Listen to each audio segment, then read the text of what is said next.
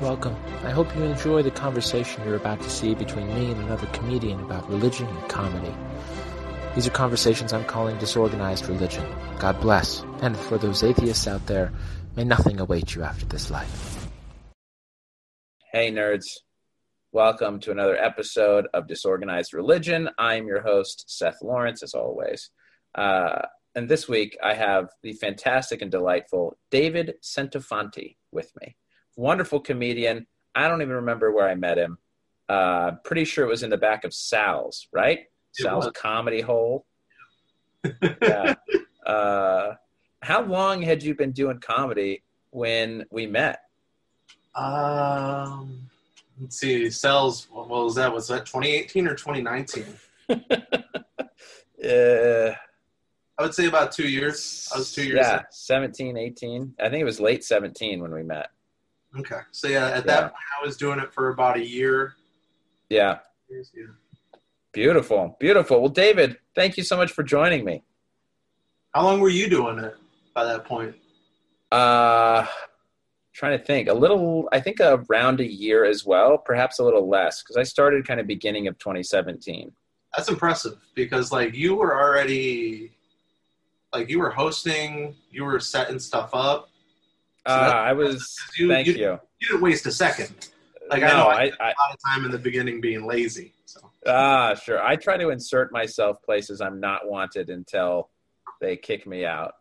I'm going to save that for one of the Mormon questions. That you guys insert yourselves in places you're not. No, okay. That's it, baby. The attack plan is insert, infiltrate, dominate. That's it. Dude, if it works. David, talk to us about your comedy, man. So you started in late 2016 then. What got you started in stand-up? Well, it's since the beginning, high school, I was always wanting to be a stand-up comedian, but I didn't really have that support system. Whenever I would bring it up to friends, they would be like, you're out of your mind. You think you're going to be a stand-up comedian? And I kind of let that get to me. So I've always wanted to do this, and at that point in 2016, I was it's kind of at that ends road where I was like, I got to do this or it's never going to happen. Gotcha. What made you feel that, if I don't do it now, because I didn't even start till I was 31, you know? So what gave you this feeling of, if I don't do it now, I never will do it? I was just graduating from college with a nursing degree, and Beautiful. I had just spent the last year taking care of my grandfather and watching him pass on, and Jeez. It just it was like seeing this is going to be my career. This is what I am now. This is who I am, and that's the inevitable end. You know, no one gets out of this life alive.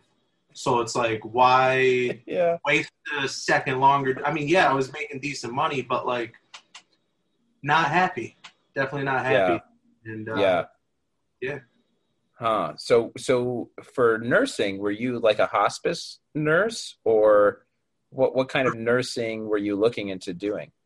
For my grandfather, I guess you could say I was a hospice nurse. But I was looking more in the lines of emergency. I liked the fast pace. The last floor I was on before I called it was oncology. So I was dealing with patients. There was one weekend where 3 patients were diagnosed, and it just it was remarkable to see how they all dealt with it, because it kind of gave me kind of strength in just being there for them. But, yeah. I was 24 at that time, and I was not strong enough mentally to be how they say don't bring your work home with you. I brought every day home at the hospital with me. I was not really strong enough to be a nurse. Yeah, that would be so tough though. So what floors did you work? Oncology does seem like one of the worst. I mean, especially with kids. I have 2 kids with a bleeding disorder, so we go to hematology oncology clinics. It's we're there with oncology patients, often kids, and it is really tough. Just even going, visiting, essentially. Yeah, my cousin passed away from hemophilia, so my family is no stranger to blood disorders. Yeah. But when I didn't work at Children's Hospital, but I did an 8-week rotation there when I was in nursing school, and that was every day in the parking garage before going in. You kind of have to have like a pep talk with yourself because children, you see them in vulnerable states, and it's extremely unfair. It's unsettling, but it's also remarkable at how powerful children are. Like they show you strength in places where you had no idea humans, especially adults, were capable of. And yeah, man, I'm sorry that you have that going on in your family, but like I know you personally, and I know like there's you're strong, man. Like I'm happy that I wish it would never happen to any kids, but like the fact that your kids got you as a father to deal with it, like that warms me because I know you've got that caring umbrella. So yeah, that's very sweet. People might not get that from my comedic persona, but I try to be so different on stage than you are off stage. Like not a lot of comedians are like that's who they are when they get up there. You are.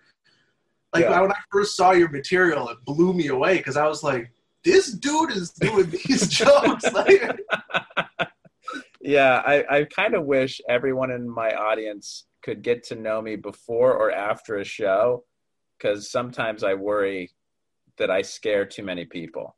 I just terrify them.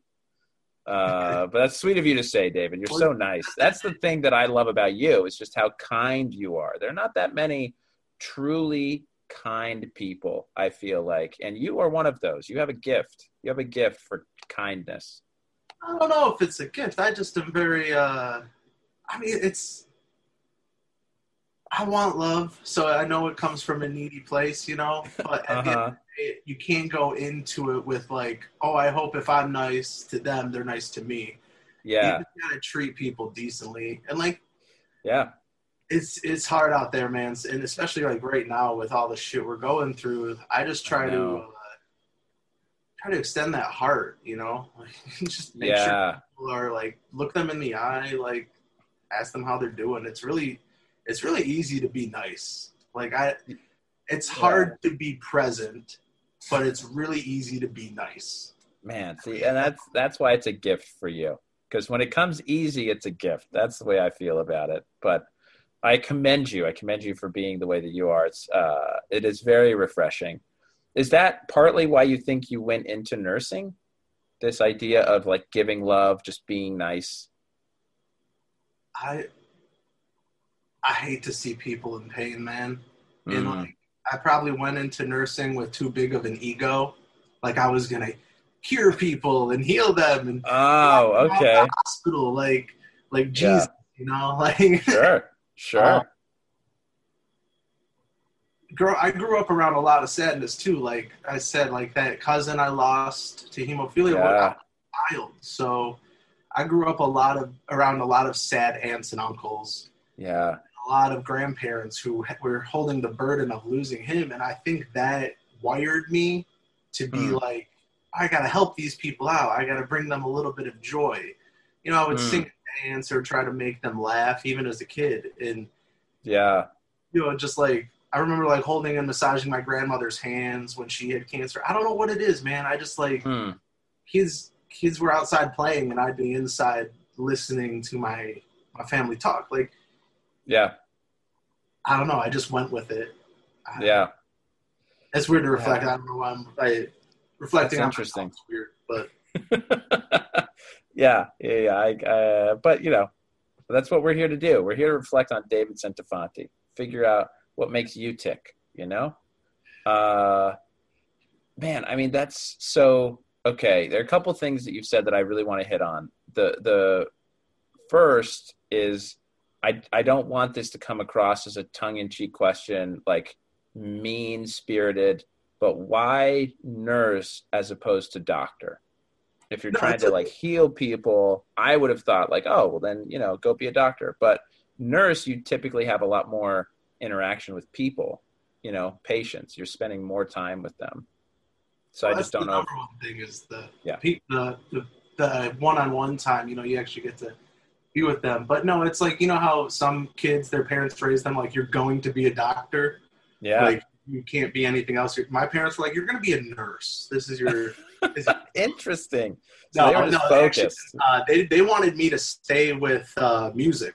When I told my mom I was going into nursing, it was like the opposite. She was like, no, like, stay with the art. Like, don't leave singing. Like, she put all this time into it.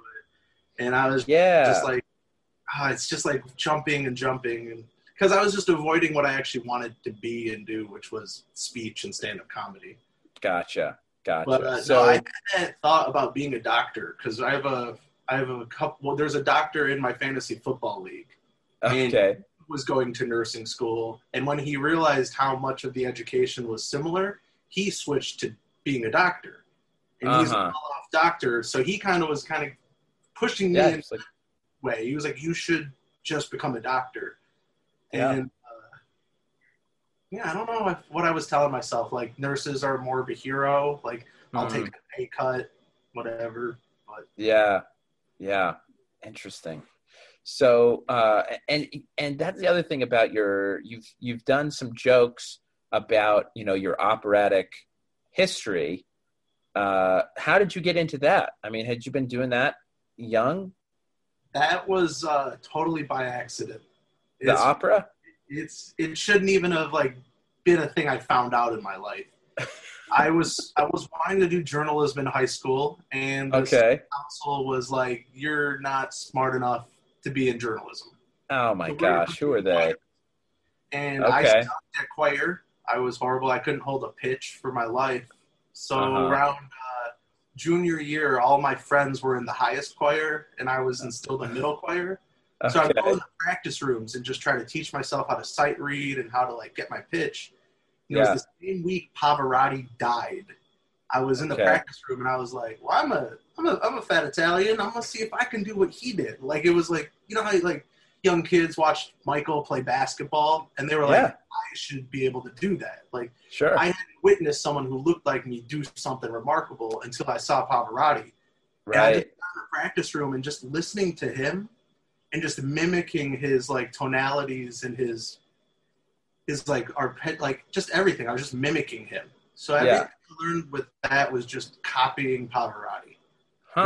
Whatever he does, just mimic it with your tool. And I got lucky and I figured that out, and it became a big part of my life.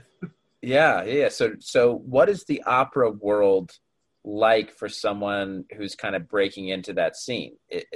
I would imagine it's music classes or music lessons, singing lessons.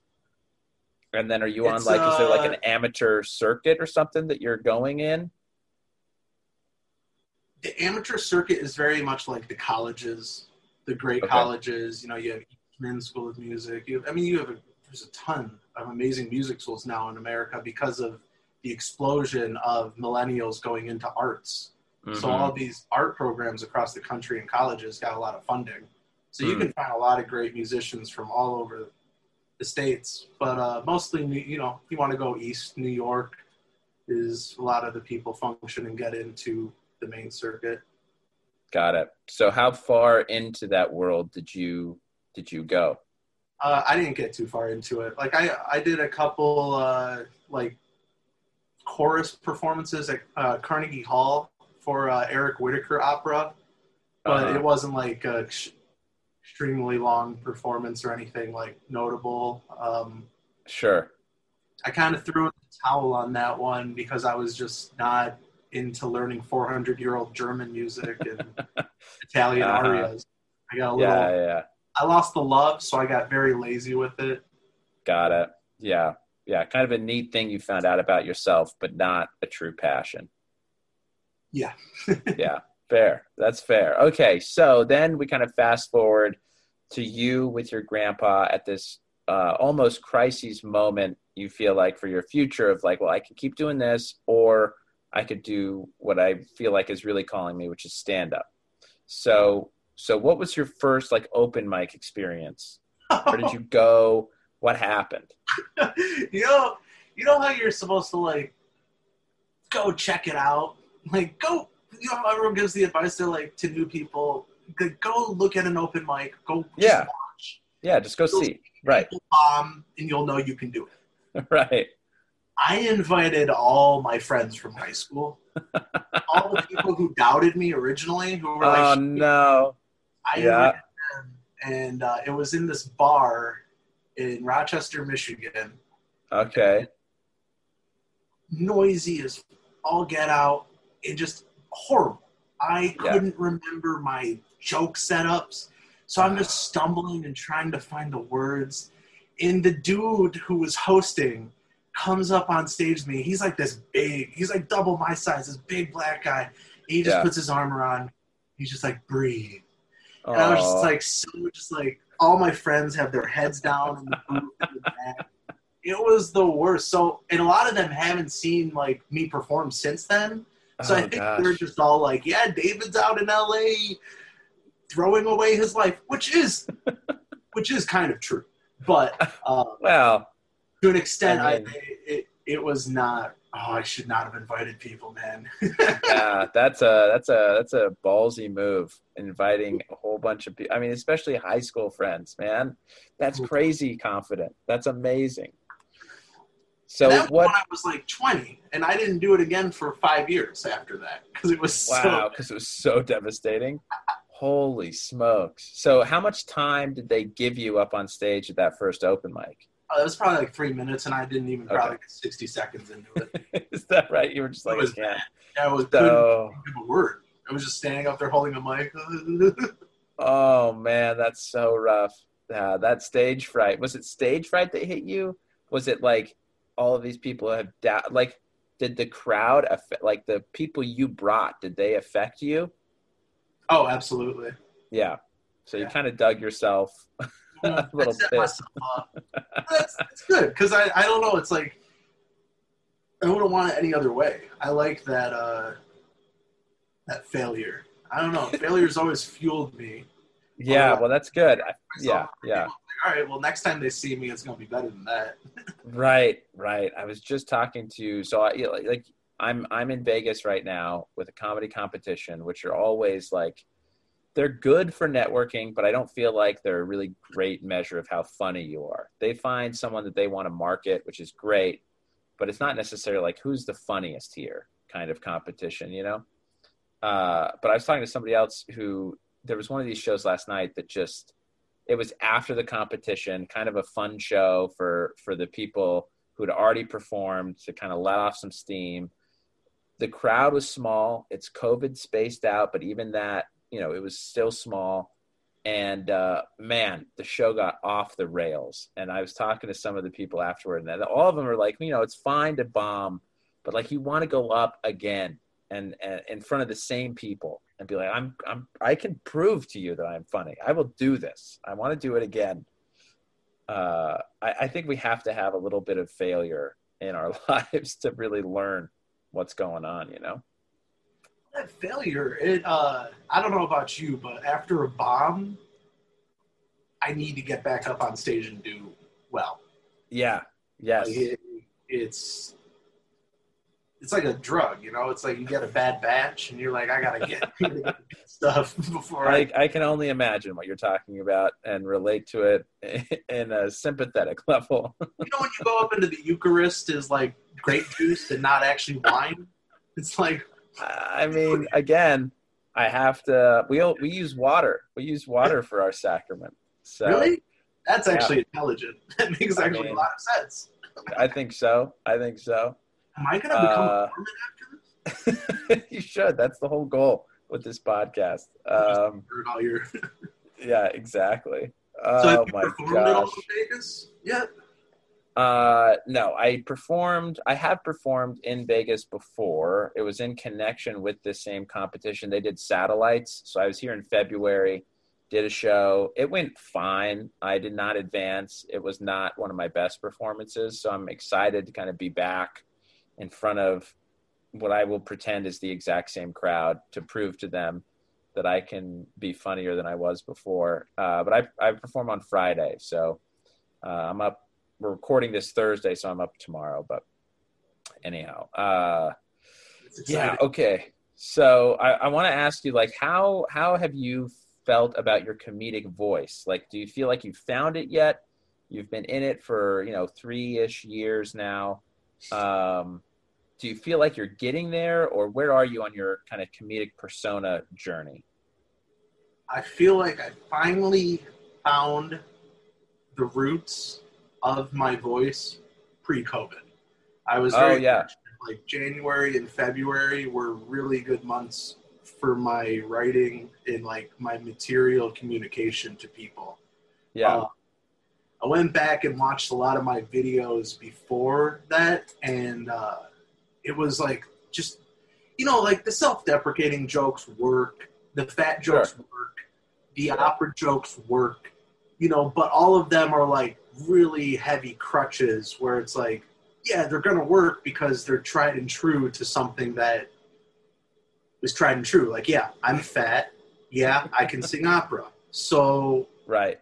Congrats, you found those jokes. But I wasn't ever, like, I would never watch my videos or my tapes and laugh at or not even laugh, but like feel like, oh, this is true comedy. This is, I found it. And finally being like more vulnerable and being more open and not being afraid to share parts of myself instead of leaning on like a fat joke that tears me down. I build myself up and use just my existence to get the humor, because it's like I've had a very hilarious life in terms of like the pain I've experienced, and it's like yeah, I'm very fortunate that I'm still here and get to talk about it. So to go up there and just do like fat jokes or talk about, like farts or just like stuff that's so shallow, it was nice to get past that, because I spent a lot of time on stage talking about really dark, sad stuff.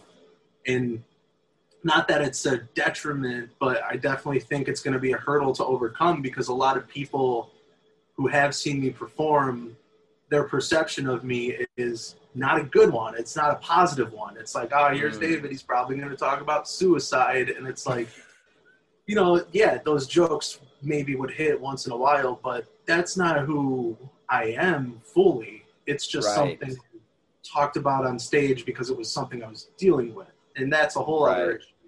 Right. Separating what you're working through to like what you actually want to convey to people. And I feel like I'm very lucky to have 3.5, 4 years in, kind of locked in on what I want to share with the world.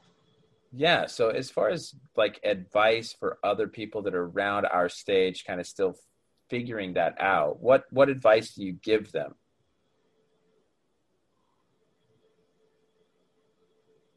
Trust your history. Like those moments where like you were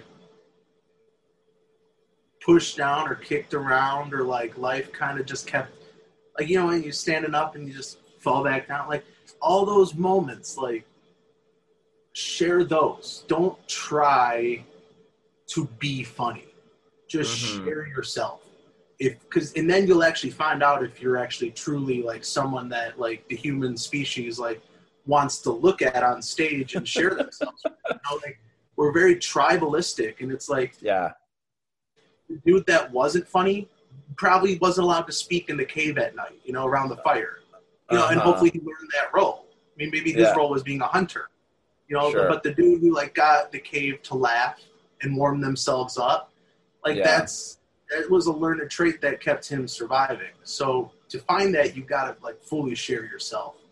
And if you share yourself, you'll know what's true. It took me a long time to find that though. So if you can like trust like your true self and share your true self, you'll get there a lot faster. Yeah. So why, I guess, did you feel like you were avoiding your true self, or was it more I want to be funny in a different way? Or what motivated kind of your comedic choices up until you decided I need to be this, or I want to be this? It's interesting because I guess you kind of do that. Maybe it's not consciously, but like a lot of the times I would feel like I was just throwing stuff out there to get the laugh. Yeah. Instead of, this is the comedy of me. Yeah, right. This is what I prepared for you. A little bit of both. Yeah. And do you do most of your writing off stage, or do you do some both on and off? Off stage. Yeah. Off stage. I'll definitely come up with the materials, and I got notebooks all over my room that are just filled with probably just senseless hours of jokes, but how many of them actually will get tried on stage is another thing. Right, sure. I don't write on stage. I try to come fully prepared, and then luckily there'll be a synapse that fires, and I'll think of something spontaneously on stage. Yeah. And 9 times out of 10, that spontaneous fire always gets laughs. Right. Because of the human element. I think the audience listening can sense that it was also spontaneous. So they enjoy that. They found that with you. Yeah. Yeah. I do think it's... I operate very similarly. And I think it's interesting that as stand-ups, we're trying to... I don't know, I guess in my process, or this process that we both tend to follow, is the spontaneity that we find on stage, getting a laugh, is what we try to create unspontaneously in the future to appear spontaneous every time. Right? Which is so hard to recreate. Yeah. It's just like Chase of the Dragon. It's just how I should use all these references for you. But no, it's that's the beauty though of this art form. Like, it's not just saying words; it's trying to perfect that connection, tonality, and spontaneity.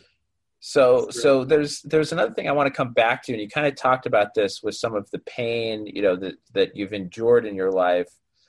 The lack of support system. Most people, I think, who are even somewhat into stand-up would believe that the lack of support system, the painful history, that those are necessary for a stand-up. And lack of support, I don't mean like you had no family with you. I just mean people that were like not encouraging you to be a stand-up. That's almost a prerequisite to be a stand-up. Right? So I think in all walks you need a right? Yeah. Has your support system changed? Do you feel like you've, I don't know if there's anyone from your family that has seen you perform that like has changed their opinion on it, or how's that evolved for you over these last few years? Well, like with the music, I got, everyone supported me to move out to LA, even though I probably wasn't ready comedically to hit the LA circuit. Probably could have done some time in the Michigan circuit. But I got mad support to work hard and put stuff out from my mother, my brother. Like, they're all just trying to push me to like work harder at this and like get my stuff out there, and not like, I'm very lucky in that regards. But in terms of, that's great.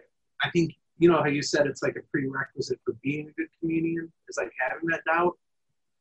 Yes, to an extent, but like if you got people that are like doubting you on wanting to do something that like is gonna make you happy, it's like, stop listening to those people. Just, you gotta do what makes you happy, even if you fail at it, because it's like you can always return to whatever you do. Yeah, that's true. I do have this struggle within myself, seeing how competitive the LA market is, just how many people want to do stand-up, where I think it might be better if some of them did listen, though, because then they wouldn't clog up the pipeline, just so selfishly. But, we all evolve, we all change, we all get better. So there was a point in my early years where I was clogging up the pipeline for some of these people that are way better than me at stand-up, but you kind of just have to trust that you're going to break free and get flushed. I think, honestly, the more I've thought about it, the more it's like, I do believe in the meritocracy aspect of stand-up, that those who are funny do get noticed and they do kind of rise in the ranks to where they should be, you know? So I want to talk about now religion, because I mean, just the amount of pain that you have alluded to in your life leading you to stand up. How has that affected your relationship, if at all, with a God? Heavily. Heavily? Yeah. It's sometimes like I'm past this, but there was a point in my life where I was like, am I straight up in the book of Job? Like, is this everything a test? Is everything just testing me to have faith in this universal being? Yeah. And once I got past that, that was a good step for my brain, because looking at God as a thing that was trying to test me in terms of him, like his, or like the faith in it. Instead, it was like obstacles to grow. Like, these things that are happening are to help you grow. It's not about you having more faith in it. It's about you having more faith in yourself that you can overcome. Yeah. But it took me a long time to get to it. I've had a lot of different layers of what I view God as, and but oh man, it's religion has always been a very it's like a roller coaster, man, in my life. Yeah. Moved all over, but I've always had an open communication with whatever it may be. Sure. I mean, I think that's yeah. So I mean, so beautifully put. How, I guess, what understanding of God did you have when you were a kid? Like, were you going to church? What kind of church were you going to? Or were your parents just both kind of spiritual, religious, teaching you kind of what they had been brought up with? So my mother's mother, as far as we know, she was Jewish. And during the Holocaust, they got their papers switched so they could protect themselves before they escaped to Czechoslovakia. And they got my great-grandfather, who I named after David, out of the concentration camp. But when she came to America, she refused to have any religion in her life. So when my mother was a child, my mom wanted to go to church, and I believe she went to a Lutheran church. My father was Catholic, firstborn of the Italian family in America. He was conceived in Italy, and they got over here so he could be a U.S. citizen. Wow. And when my parents divorced, like, one of my dad's, he wanted my mom to raise us Catholic. So she agreed. So she found a very progressive Catholic church that was in near our hometown. And I would go to Mass with to my dad's Catholic church on the other side of town, which was a way more conservative Catholic church. And then, like, the holidays and catechism and stuff, I would do at the church by my mom's place. And that's where, so I was raised Catholic, confirmed, all that, communion. My confirmed name is Joseph. My priest, Father Jerry, gave me the name Joseph because of basically what the story of Joseph and the Technicolor Dreamcoat is based off of. Yeah, beautiful. Is that whole story, and he said that's your energy. And he's like, and that's why I give you this name. And it was really cool to have, like, a priest that totally saw me. Like, he saw me as, like, the performer, the eccentric, like, and he didn't inhibit that or anything. Like, so that was really, like, I was very fortunate to have that Catholic. Yeah. But I mean, also, it's interesting to me, even in just our conversation here, that comparison, because for from my understanding of that story, a huge aspect of that story is Joseph's ability to forgive and be kind to his brothers who totally screw him over in the beginning. And it feels like this priest already knew this about you, that you were going to be a kind loving, forgiving individual. I find that fascinating. Like I said, I got very lucky to have Father Jerry. He was one of a kind. He would fly to Vermont. This was back in the day when gay marriage was still illegal across the states, and he would marry Catholics. No kidding. He would marry so they could still be Catholics, because there was a lot of gay community at that time that they were pushed out of the church. Yeah, and he was one of the few priests that was like, "Why are we pushing people out instead of accepting them?" So that was at a time too. When you're a teenager, you're like, "Why are people not allowed to just love whoever they want?" And then you have your leader of your church being like, "Oh, we're going to go against the archdiocese a little bit here." I appreciated that, because when you go into a religion, especially one as strict as Catholicism, you got to be able to have that bend or ability to question. And he gave that to us, which I don't think when I talk to a lot of Catholics that are my age now, it bums me out, because they look back at their past, or at least the religion that raised them, a lot differently than I do. Yeah. A lot more closed, a lot more punitive.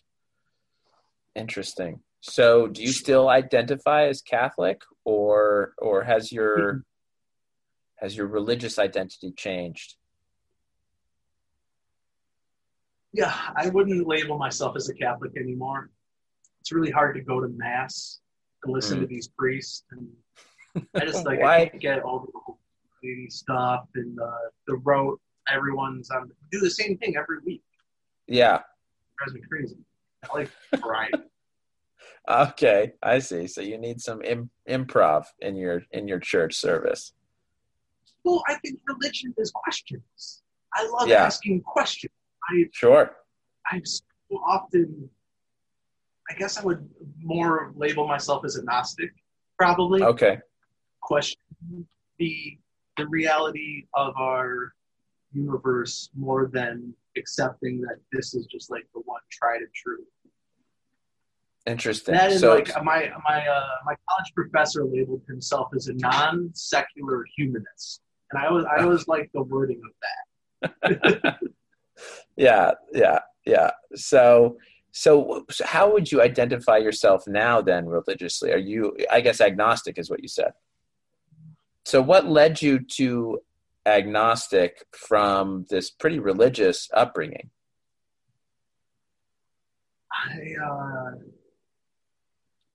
I would say probably my father used to say this one saying. He would say, "I am not knowing." He would say specific phrasing. Like if he didn't have the answer to something, or if we were talking about like a big subject, his response would always be, "I am not knowing." And I was kind of like stuck in the back of my head, where it's like, what the hell does that mean? And then when I got older and I learned about all the other religions and how important it was to educate yourself, I was like, oh, the "I am not knowing" is a driving force to keep educating yourself, keep asking questions. And I like to tell myself that there will never be an answer. And that's comforting. Is that, at least for me in my brain, I feel like if you lock down into one absolute truth, isn't that a little bit of madness? Isn't that a little bit of craziness? Like, but if it brings you peace, that's great. Yeah. But for me, one solid answer has never brought me peace. So Interesting. I like the whole questioning aspect of religion. Is asking and finding what fits your puzzle. Yeah. Interesting. So do you believe in an afterlife or no? Yeah, I do. Okay. So what kind of afterlife is there for a David Centofanti? What does that mean for you? I think it's not like a permanent place.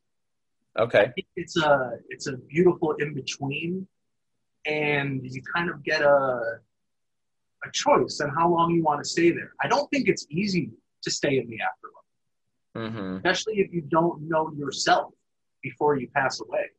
I think the afterlife is less like, you know how they say you go there to be judged. I think you go there to match up with who you really are with what you achieved and learned about yourself. And if you know yourself better, when you return, I know this is like, it's a lot like the Hindu belief of reincarnation.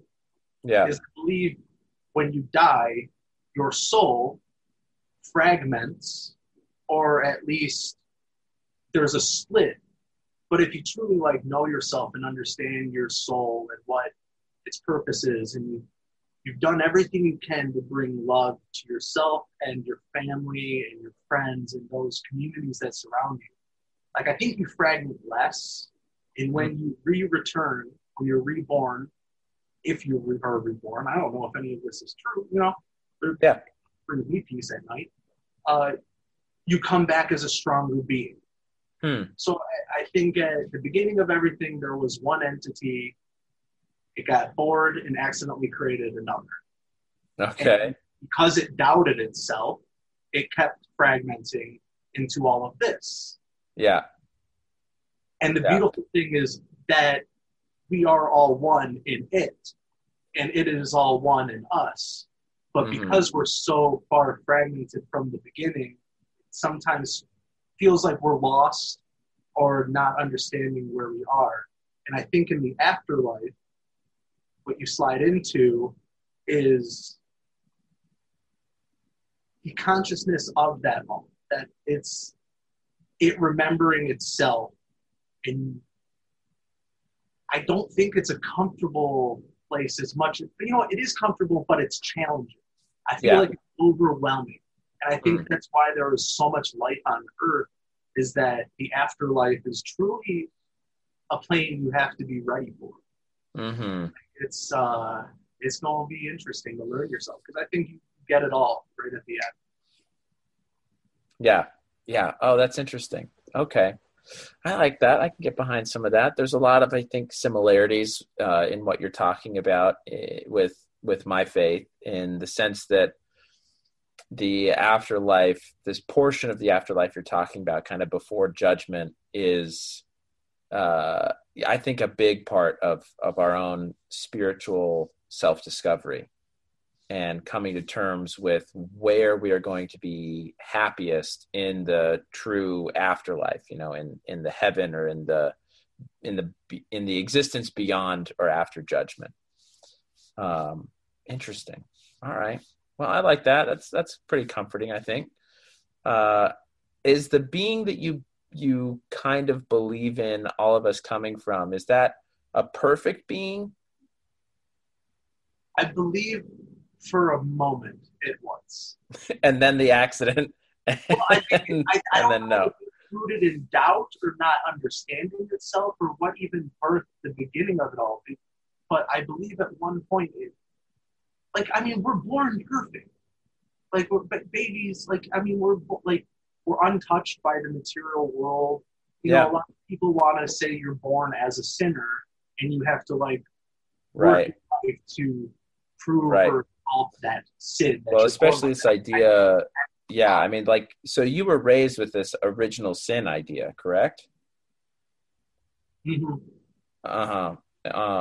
And so for people who don't quite understand what that is, can you explain what is this idea of original sin?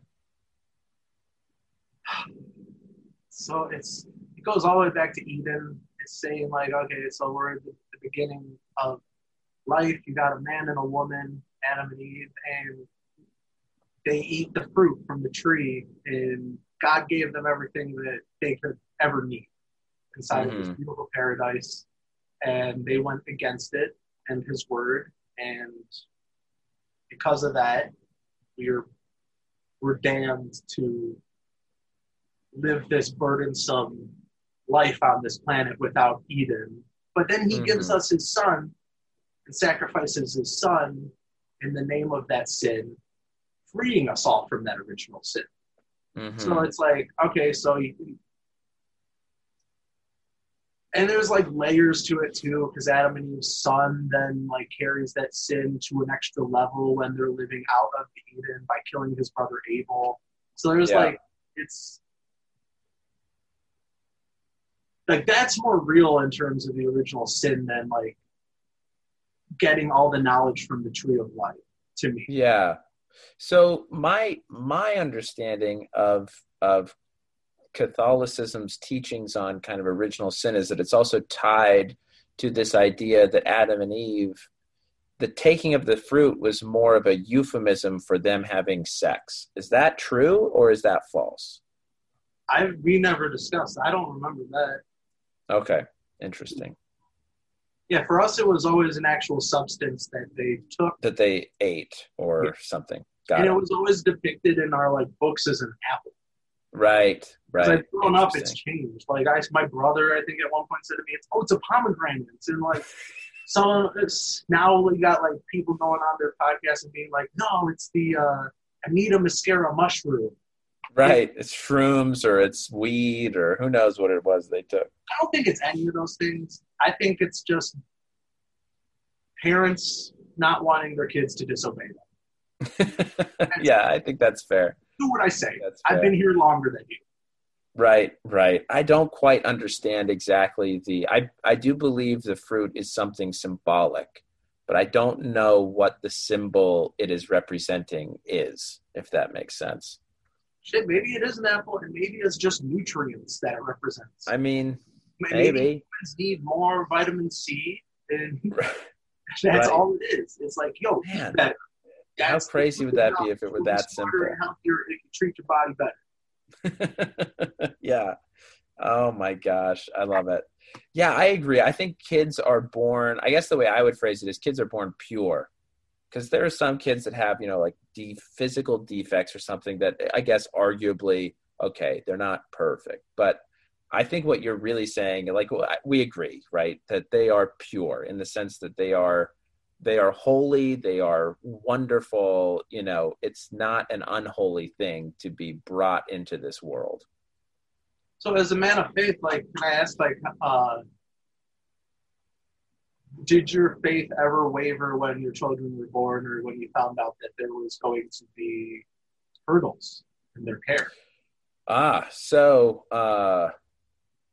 No, my faith, certainly not with childbirth. All three of our kids, like, the birthing experience is a miraculous one, I think. We were 4 live childbirths, and it was the coolest. I mean, dude, life coming into the world, man. Yeah, it is crazy. And the ability that women have to bring that life into this world is also a miracle. So my faith was never really shaken, even though my kids have, 2 of them have this bleeding disorder. Luckily for us, it is not that serious of a bleeding disorder. At least, I guess the way I'll phrase it is, they don't have a very serious case of the bleeding disorder. So we've been very fortunate that way.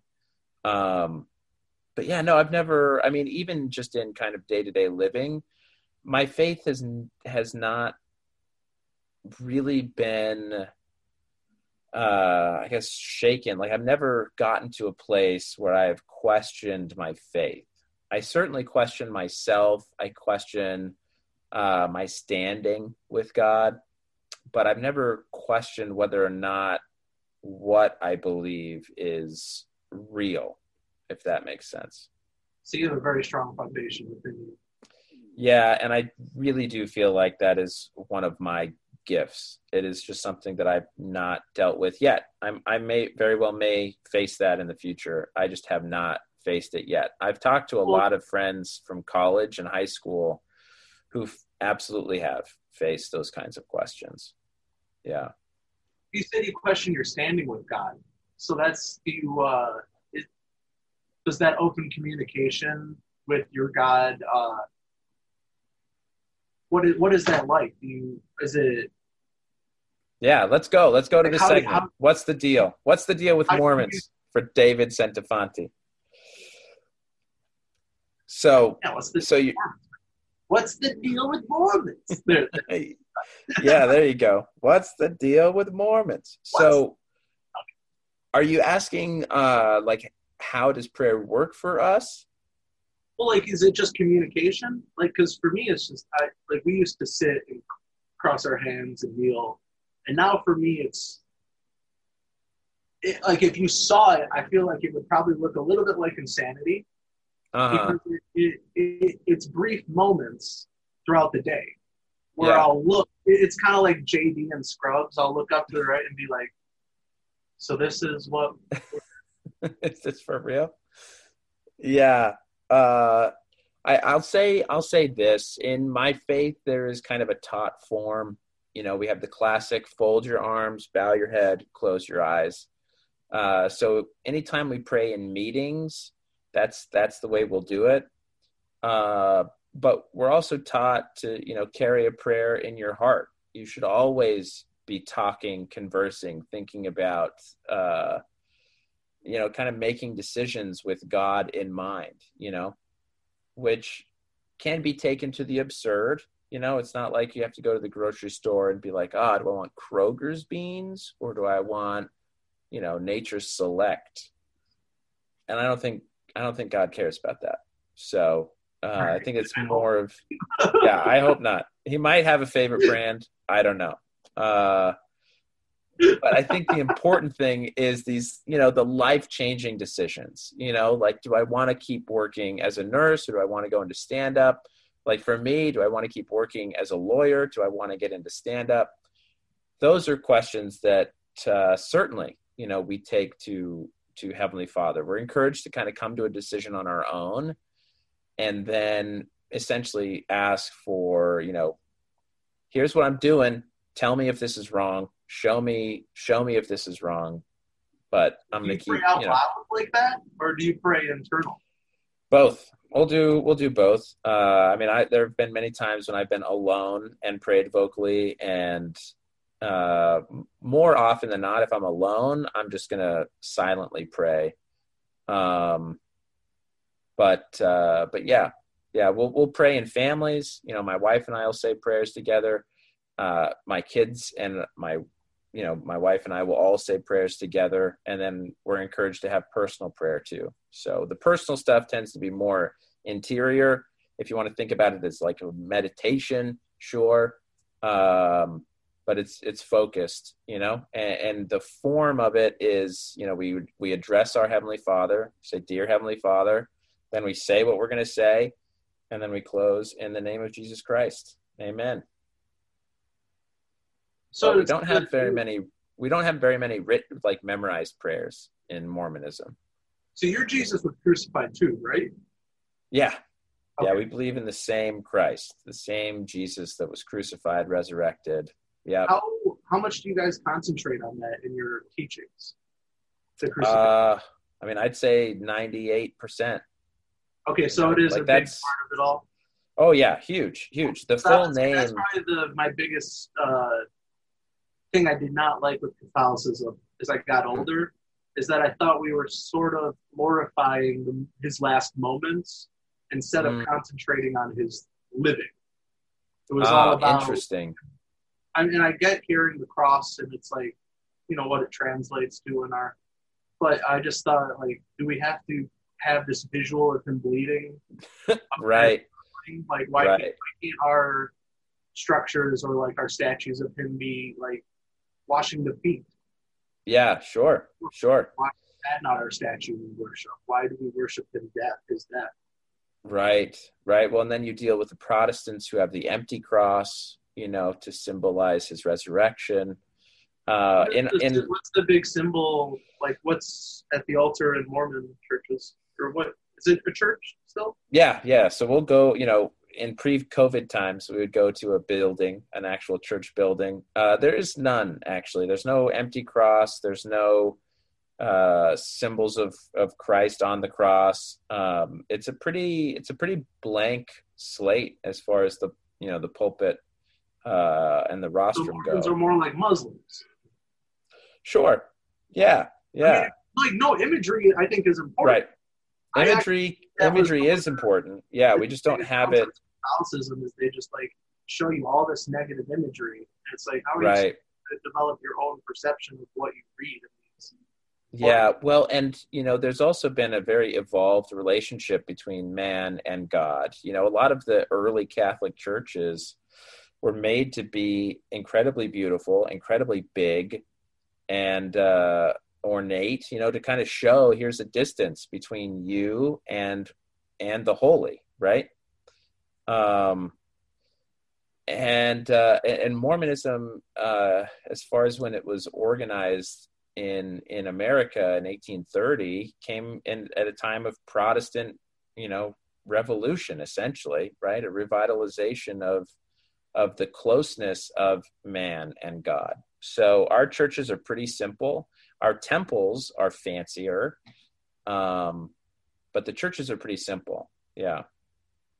We have paintings, throughout the building, but none that are like gory. Catholic churches get kind of gory, and we don't have many of those. We'll have one.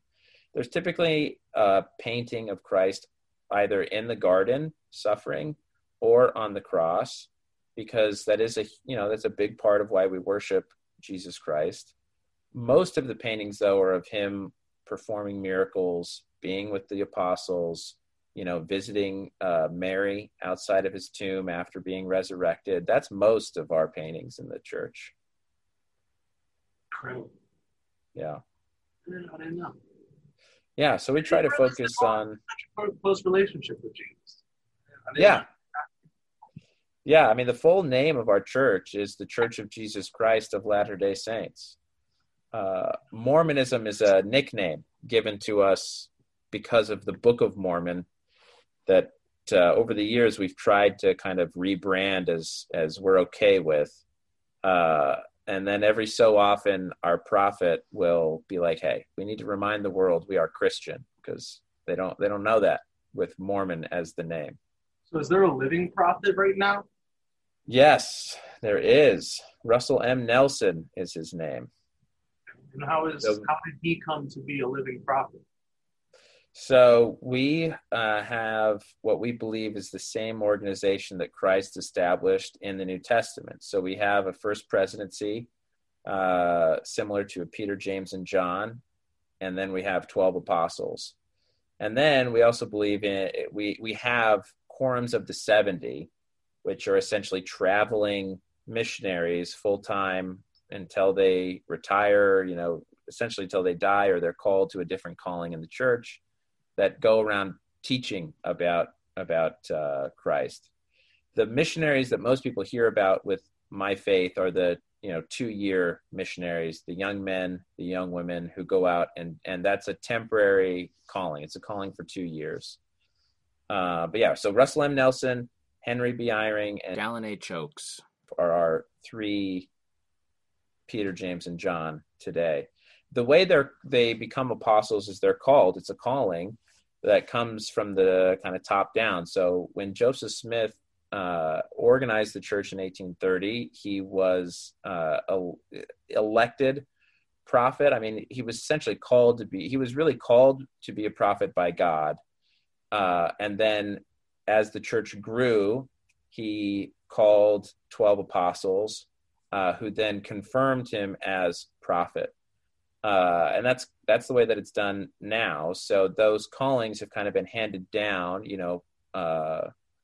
to other individuals within the faith.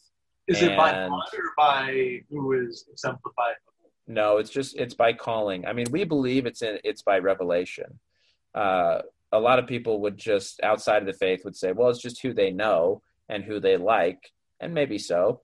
But we believe that there's revelation that goes into that. So it is a calling, right? What do you mean by revelation? Communication with God. So essentially that God still runs the church today, right? So really we believe Christ is at the head of the church, and that he with God are calling individuals to lead us in this life on earth. Interesting. Yeah. So the way that that's done, we believe, is through the men who lead the church now. So if or when one of the apostles, or if the president, typically what happens is the president or the prophet of the church passes away. The first presidency is dissolved.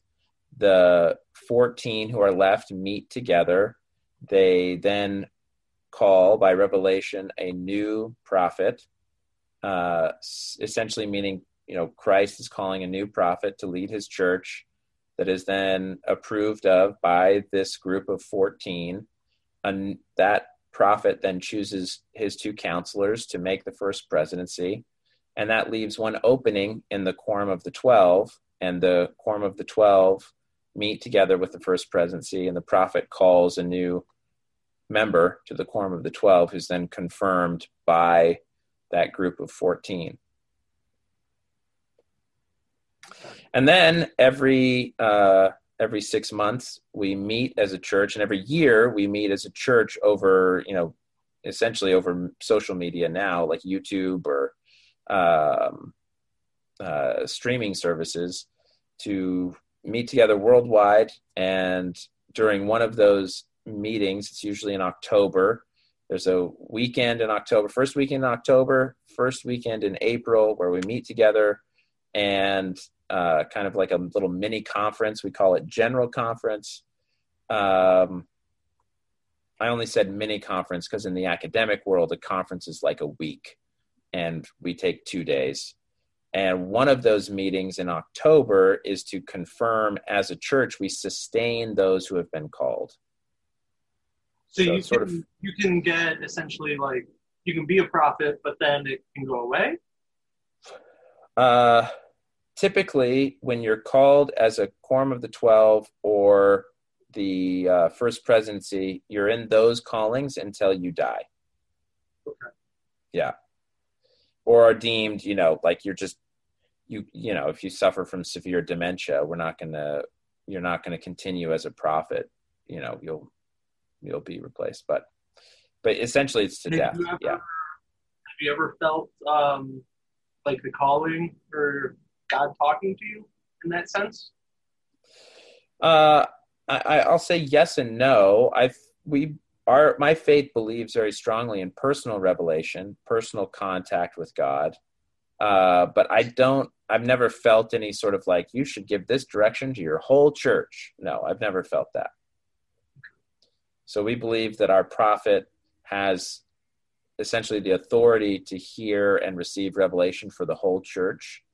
And that, I guess there might be some things that, like, I would think, hey, it might be interesting if our church tried this. I don't count that really as revelation that the whole church needs to hear, because that's not really my role.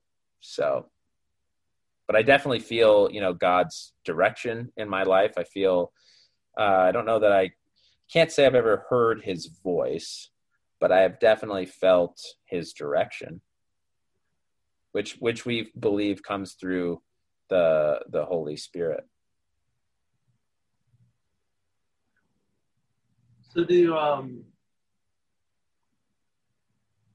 So historically, how many? So it's been since 1830. Yeah. Like, how in the modern day and age, like, with so many people leaning towards science and moving forward, and a lot of people stepping away from believing in these, like, religious institutions, like, how have you found your grounding with your community and your family, like, with all this new, like, all this new information that I don't think it challenges religion as much as it's almost like religions were scientific without the understanding they were scientific. And that's just my belief. But how have you found it? Like, I mean, it's wild. You're part of one of the youngest and largest and youngest put together. Like, right. I think, and the true, I guess, to be fair to your characterization, the way that I really think about my faith is it started with Adam and Eve. I feel like everybody in the Bible that followed God and Jesus Christ, like, they were all Mormon, like they, right. So we we recognize that Judaism is really where this faith started, right? We believe that the New Testament, Christ is so important because of his atonement and, solidifying kind of this plan that God has for us. But the other thing Christ did was shift the focus from these more Jewish laws, right, the Mosaic law, to one of, the higher law that's presented in the New Testament with Christianity. So I think Mormonism is more of a continuation or a merger of some of these, I suppose, other kind of Christian faiths and Judaism. I think Mormonism is it's the best. It's the best one. It's the best of everything. It makes sense to rein it all in, because with all the Christianity has so many different splits. Yeah. I give their Islam, their big split, it's a big one. But you got to give them credit where credit is due, is they didn't let it get completely out of control like Christianity did. There's just so many different ways to believe in the same thing. Yeah. And yet they almost look like, I grew up with Lutherans and Protestants on my bus. And there was this weird oh, you're not Protestant, you're Catholic. It's like, yo, we all worship in the same Christ. Yeah. Yeah. Very odd. I agree wholeheartedly. So as far as your other, I think, question, as how do we make sense of science? I agree with you to an extent that religion was kind of the first science, without being formalized as a science. I also don't think that religion and science are in conflict. The way I was raised is, evolution was for sure a thing. God used evolution to create Adam and Eve. That's how Adam and Eve were created. So I don't ascribe to a literal translation of the Bible. I don't think the earth has been around for only 7,000 years or 9,000 years or whatever it is at this point. Could you imagine getting to this point of perfection as a species in only 7,000 years? I mean, maybe. Maybe. We've evolved crazy in my lifetime. I was wondering about this, the internet. I'm looking at your face and you're 100 miles away. Right, which is crazy. And but I think science and religion try to explain the same coin. We're just looking at it kind of from two different sides. Okay. So it's almost like religion is the Big Bang and science is the formula to make the Big Bang happen. Right. We created in a chemistry lab almost. There's a guy in Earth's using carbon. Yeah. And I mean, as far as kind of the more well-known aspects of my faith, our heaven, for those of us who achieve heaven or, our version of exaltation, we're going to be creating planets. I think we're going to need to know some science in order to know how to do that. Wait, say that again? So you think? So Mormon heaven, right? Man and woman together forever in eternity. That is kind of that is the highest level of Mormon heaven, right? That's the best of the best. You're married with your spouse and you both exist forever. Just centuries and centuries of forever. Getting to be with your cosmic lover. Right. And you are creating and recreating what God has created for us. So we believe in God and Heavenly Mother have created spiritual kids, and then they created an earth where they needed to put us so that we could become just like them. So that's our cycle. So in the afterlife, you create another world using... You got it. You got it, baby. That's wild. So this is life is just reading the manual and getting the That's blue. It. Yeah, that's it. We're here to figure out ourselves, how to be better people, and then be a model and example for those who will then follow. I like that a lot. Yeah. That's really interesting. Because then, that would make... Well, that... oh, that's so fascinating. Because then, like, whoever is our God that created us, like, you and I are from it, like, together. Right. But So when we we're all a family. go to our own universe, we're going to be creating a whole other whole other thing. Right. So, dude, so people talk about, scientists say the universe is expanding all of the time. It's expanding very quickly. And for me, it's like, of course it is, because we're others are creating it. That's why it's expanding. I mean, it makes so much sense to me because, I mean, in my head, I'm always telling myself that, like, the thoughts I have you have to have positive thoughts to your body and communicate positive thoughts to your body, because the inside of you, like the cells that are making sure things function, I almost look at them as little universes. Sure. I mean, it's the Men in Black, right? Send love to my heart and my lungs and my hips and my knees, and just keep flowing positive universes through my blood. Right. Interesting. Die, like that, the fact that it could expand outward, and like, I really, that imagery in my head right now. Yeah, that's very interesting. Huh. So there you go. Is Earth are we the first cell in this universe, or are we the last cell, or are we inside of a womb? I mean, I don't know. Our belief is that we are somewhere, right? It's somewhere in the course of time. The question is, how deep do the turtles go, right? When was the true beginning? So if Earth was not the true beginning, which I don't know that it was, when was the true beginning? How many gods have come before our God, essentially? Yeah. And this is, and then early in our stages of understanding. Right.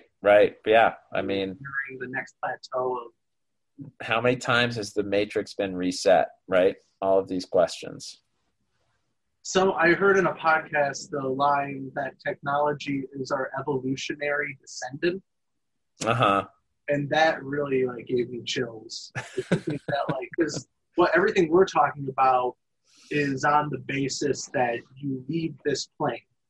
And that's why it makes sense that it would be like a manual that you, like, learn as much as you can from to help build your next existence or whatever you get to be God of, in that sense. But it's like to think that, like, one day there'll be, maybe not, but a silicone being that has consciousness that doesn't die as long as it's upgraded and continues to progress. Like, it's truly fascinating to think that if we're given this, like, permanence that we die, but we're guaranteed that, and we're living in the moment where we're figuring out how to, or maybe not even figuring it out, but we're at least trying to figure out, but can we install consciousness in a material that doesn't decay because of the inevitable entropy of, like, life that is on Earth. Right. Oh, interesting. Yeah, that's so cool. I had no idea that. So is there a hell in Mormonism? There is. Yeah, there is. We talk about hell kind of colloquially, and then so immediately after we die, we believe that we go into kind of two states of being, one of two states of being. We're either in a more, a happier state of being, which we call spirit paradise, or we go to a less happy state of being, which is a spirit prison. Typically, that's separated by baptism, which is why we do baptisms for the dead in our temples, which is a living ordinance, but in proxy for someone who's already passed away. Giving them the choice to accept that ordinance, moving their state of being from a prison to a paradise. So that right there, can I? So I don't know. You're the clean cut guy, and I've done DMT. And there was one DMT trip I had that I would literally label it as a soul prison.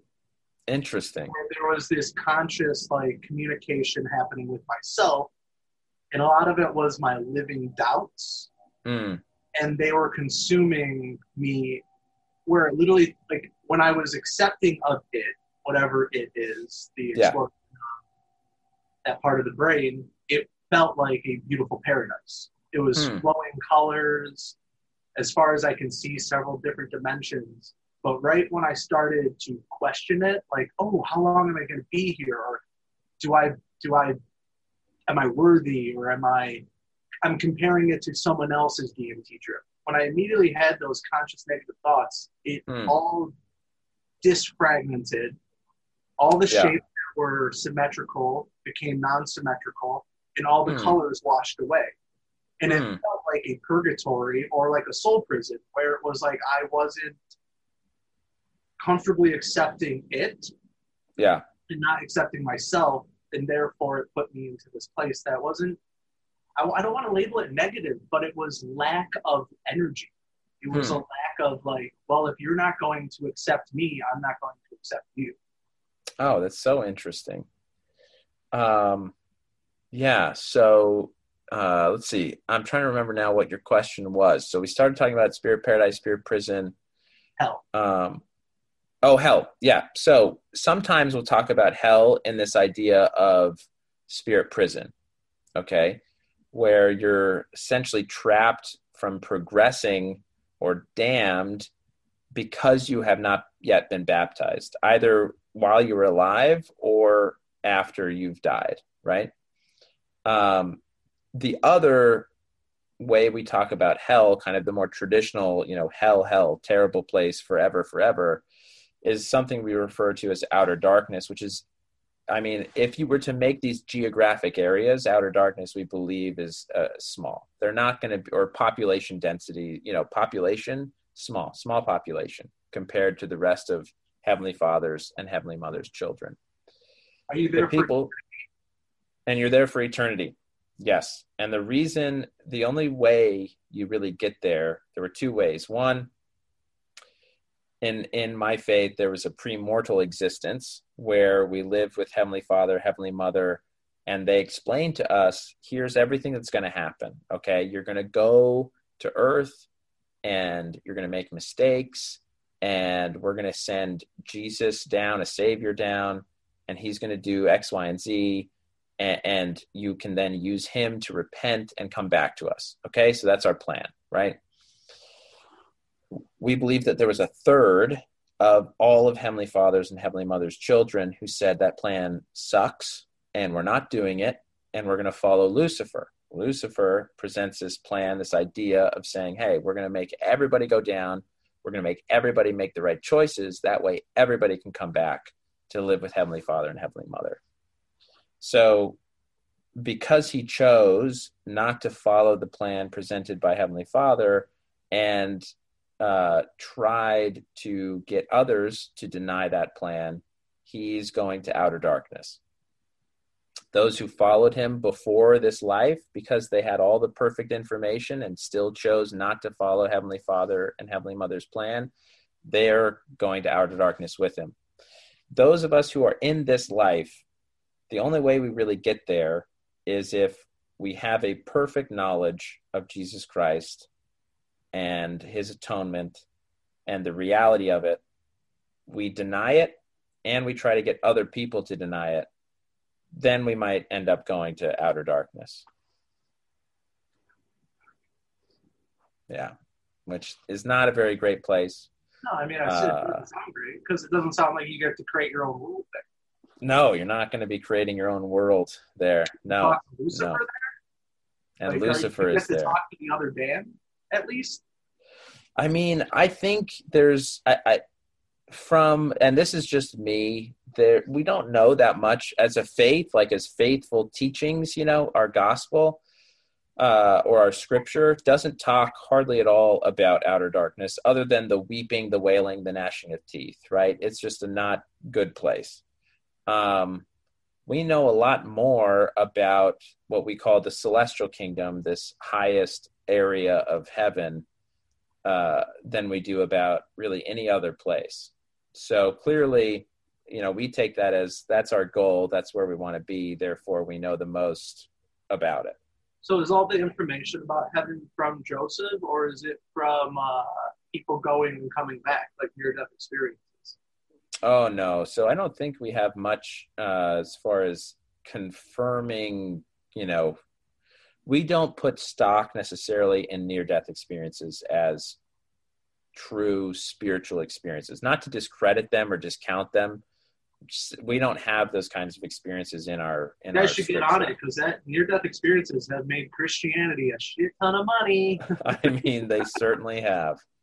They certainly have. But we're not in it for the money, David. We've already got 100 billion. God is actually up there or something. Right. I mean, I feel like the issue with any of those things is you can explain those away with science, and you can explain them with some, you know what I mean? Like, that's a why miracle. I use the DMT group to try to understand what you were explaining is death and hell. Right. I want to clarify. I don't think that DMT is access to a spiritual world. I think that people that say that they're talking to God, that's all their ego. And I think the really intense dream state we have that can help us understand our existence better. I don't think it's actually us talking to anything divine. Yeah, well, that's good. That's good. Yeah, I appreciate all my listeners appreciate that clarification. Yeah. All right, buddy. Any other questions? Are you ready to plug your stuff? What's the seagull? Seagull, the Utah state bird.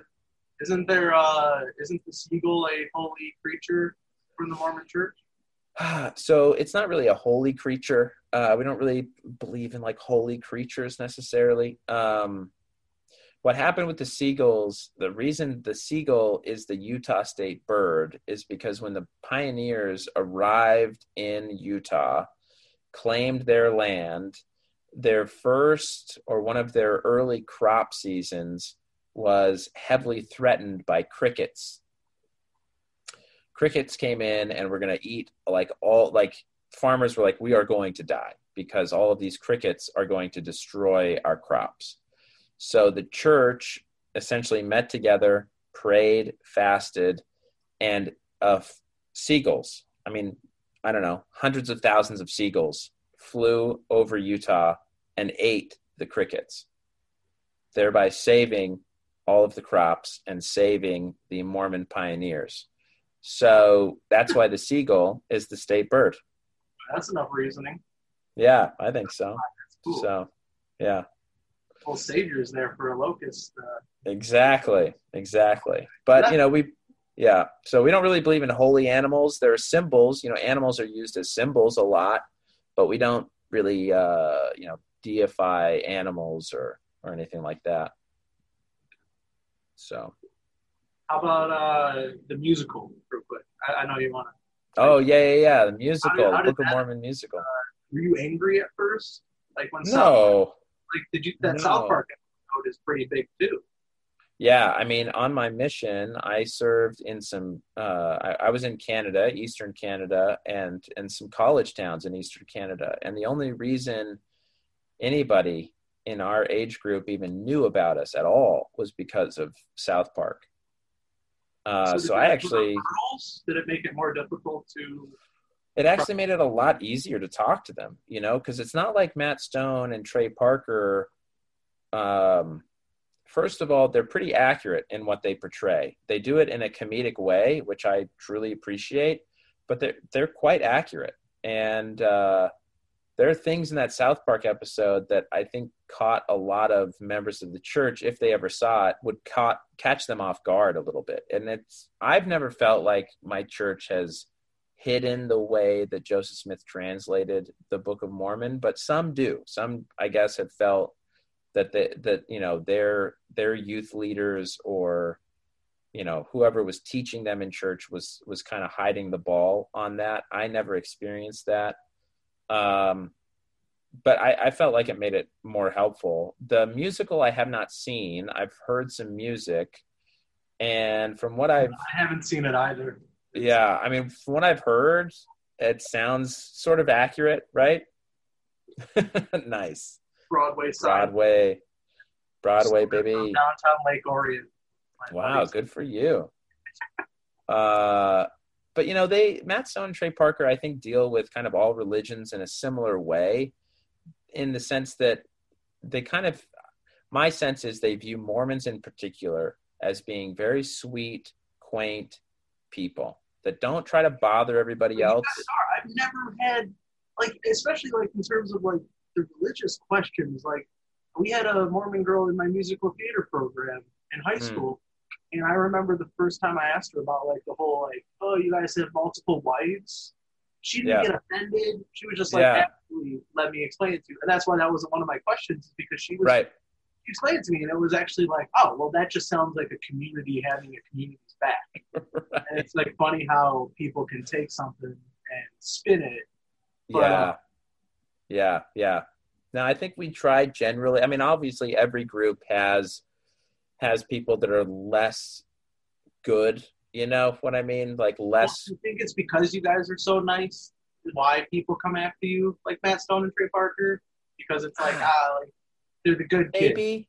I mean, you know, truly, I think Mormonism is one of the true American religions. Absolutely. You know?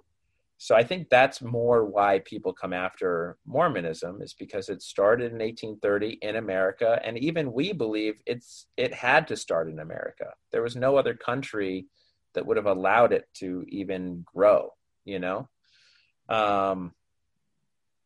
And so, yeah, I mean, as far as our faith goes, we believe we're pretty tied to American history in that way, which, you know, if that's why people come after us, that's great. I'm fine with that. And yeah, you know, I think our church does a pretty good job of taking, you know, shots in stride. The church took out an ad in the Book of Mormon musical playbill that said the book is better. When I heard that, I was like, dude, that's like, it's good for your community too. Like if I was a young teenager and my church did that, I would be like, that's the confidence in our faith. That's what separates. Yeah, and which I think is great. You know, we were not in the media positively very much in my teen years. Right. I don't know if very tough. I don't know if you remember the Catholic Church and all the things they did. I do. I do have a, you know, I think all that being said, you know, Mormonism has also its issues with some of the social issues going on. You know, I know for members of the faith in California, it was very difficult when gay marriage was on the ballot in California. And really?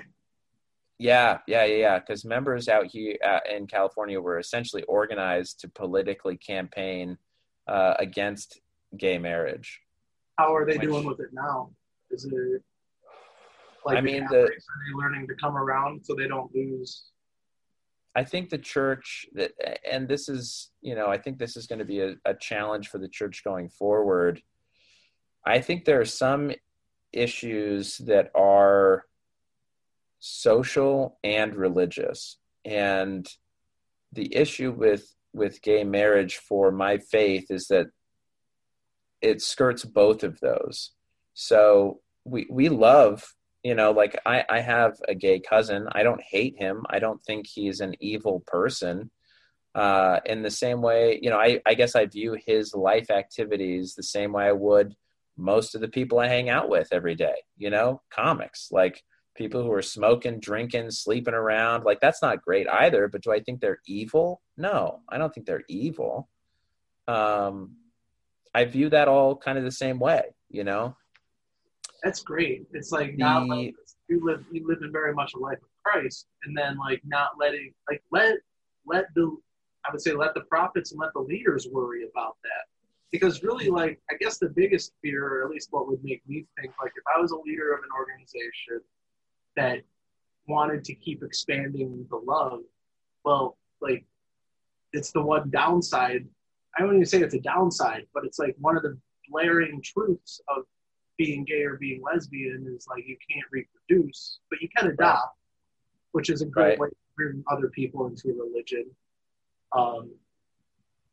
But it makes sense that structurally would be a belief at the beginning of all religions. Is that yeah. And I mean, such an amazing thing already. So it's right. Experience that. Right. Well, and see, like I talked to you about, we're all brothers and sisters. I believe that wholeheartedly. There's also a very important aspect of gender and sexuality, because our highest level of heaven is creating spiritual babies. And the way that we understand that's done in this life is heterosexually. So that's why, theologically, we believe in a man and woman. Maybe there's something different. Heaven was you're there with your wife. Yeah. I forgot about that part. So you're not alone in creating this universe. Right. It's only done in a partnership. Interesting. Yeah. And we believe that partnership has to be heterosexual. So, I don't know if that's going to get sorted out, but I feel like it's our faith. There's kind of this theological side of saying, hey, this is the way we believe things will be. But then there's the practical side of saying we have to love everybody and treat people with respect. But that also doesn't really mean we have to accept what you're doing. We can disagree and still love you. And that might not feel very good, but hopefully our generation grows with getting more critically thinking like that. That's what I hope. It's the biggest thing. It's like, you don't have to. Yeah. It's so frustrating because you let someone be and have different beliefs completely. Right. Which I think social control right now. Yeah, and I think that's what's interesting for comics is that we're sort of like, we want people to disagree and agree with us all in one set, all while we're up on stage. We want them to disagree with us and then kind of come more to our side, but they have to, and that's where we hope we get laughs while we do that, right? But you only get laughs if you have disagreement and agreement all in the same set. Yes. So this is one of the early things I learned in high school in English class. I got my first time I took it, I got an 8% in the class. Uh-huh. And they put me back with that same teacher. I was like, no, I need a new teacher. So they put me with this different lady, and everything she communicated stuff. And we ended up getting a 94% in that class. I was move on to the next grade, but refuting your argument. Yeah. It always stuck with me. And in stand-up comedy, it's huge. If you can give people your perspective, but also come with it from the other perspective and use that to strengthen your argument and your beliefs, because you're respecting them. You're respecting the other side of the altar. But then you're also coming back to what you said. And it's a lot of people, I don't know if it's LA, because in Michigan, I would say where I grew up, everybody refutes themselves before they believe in themselves. They doubt themselves first. Where here, it's like everyone believes themselves and they don't doubt themselves realistically. They don't interesting. Well, someone else might think or feel or believe this. And it's like, I don't know. I'm very lucky to have that refute voice in my head. Yeah, that's great. Man, I could talk to you for forever, David, but we're going to have to wrap up, bud. It was a pleasure. Thank you so much, man. Anything you got going on? Any Zoom shows? Any underground live shows? You feel safe advertising? What do you got going on? I can't stand Zoom comedy, man. I got nothing to plug with Zoom. I think I was on. I just didn't try to log on for it. It makes sense for podcasting. I think so. I mean, there's underground shows. I've just been doing those mics in the park. Yeah. And people's backyards. Yeah, good, man. Good. Where can people find you? And then I'll put your handle in the show notes too, so it's easy. Instagram, I'm D_Centofanti. And Twitter, which I post a lot on Twitter. I unfortunately don't keep following, but I got some good. I don't get too political. I kind of just share like silly little quips that come to my mind. Yeah. And Okay, so Twitter is THEE_Funyon. The Funyon. FUNYON. I love it. I love it. David, it's been a pleasure, bud. Thank you so much for joining me. To see your face and hear your voice, man. You too, man. You too. I missed our times at Sal's. I missed our times at various mics in the LA scene. Hopefully this can all come back in the very near future. Yeah, same, dude. I think it was the week of COVID started. I was coming up to Burbank to see your show. Oh, yeah. And then it was right. And I was going to have you on it the following week or the following month. And then, well, we'll get you on there. It'll come back. It'll come back with a vengeance. It'll be good to see you, man. Absolutely. All right. Thanks again, David. Leg in Vegas. Do your thing. Thank you. Thank you, man. I appreciate that. And I hope you have a great week. Thanks, We'll be in touch. Okay. Bye.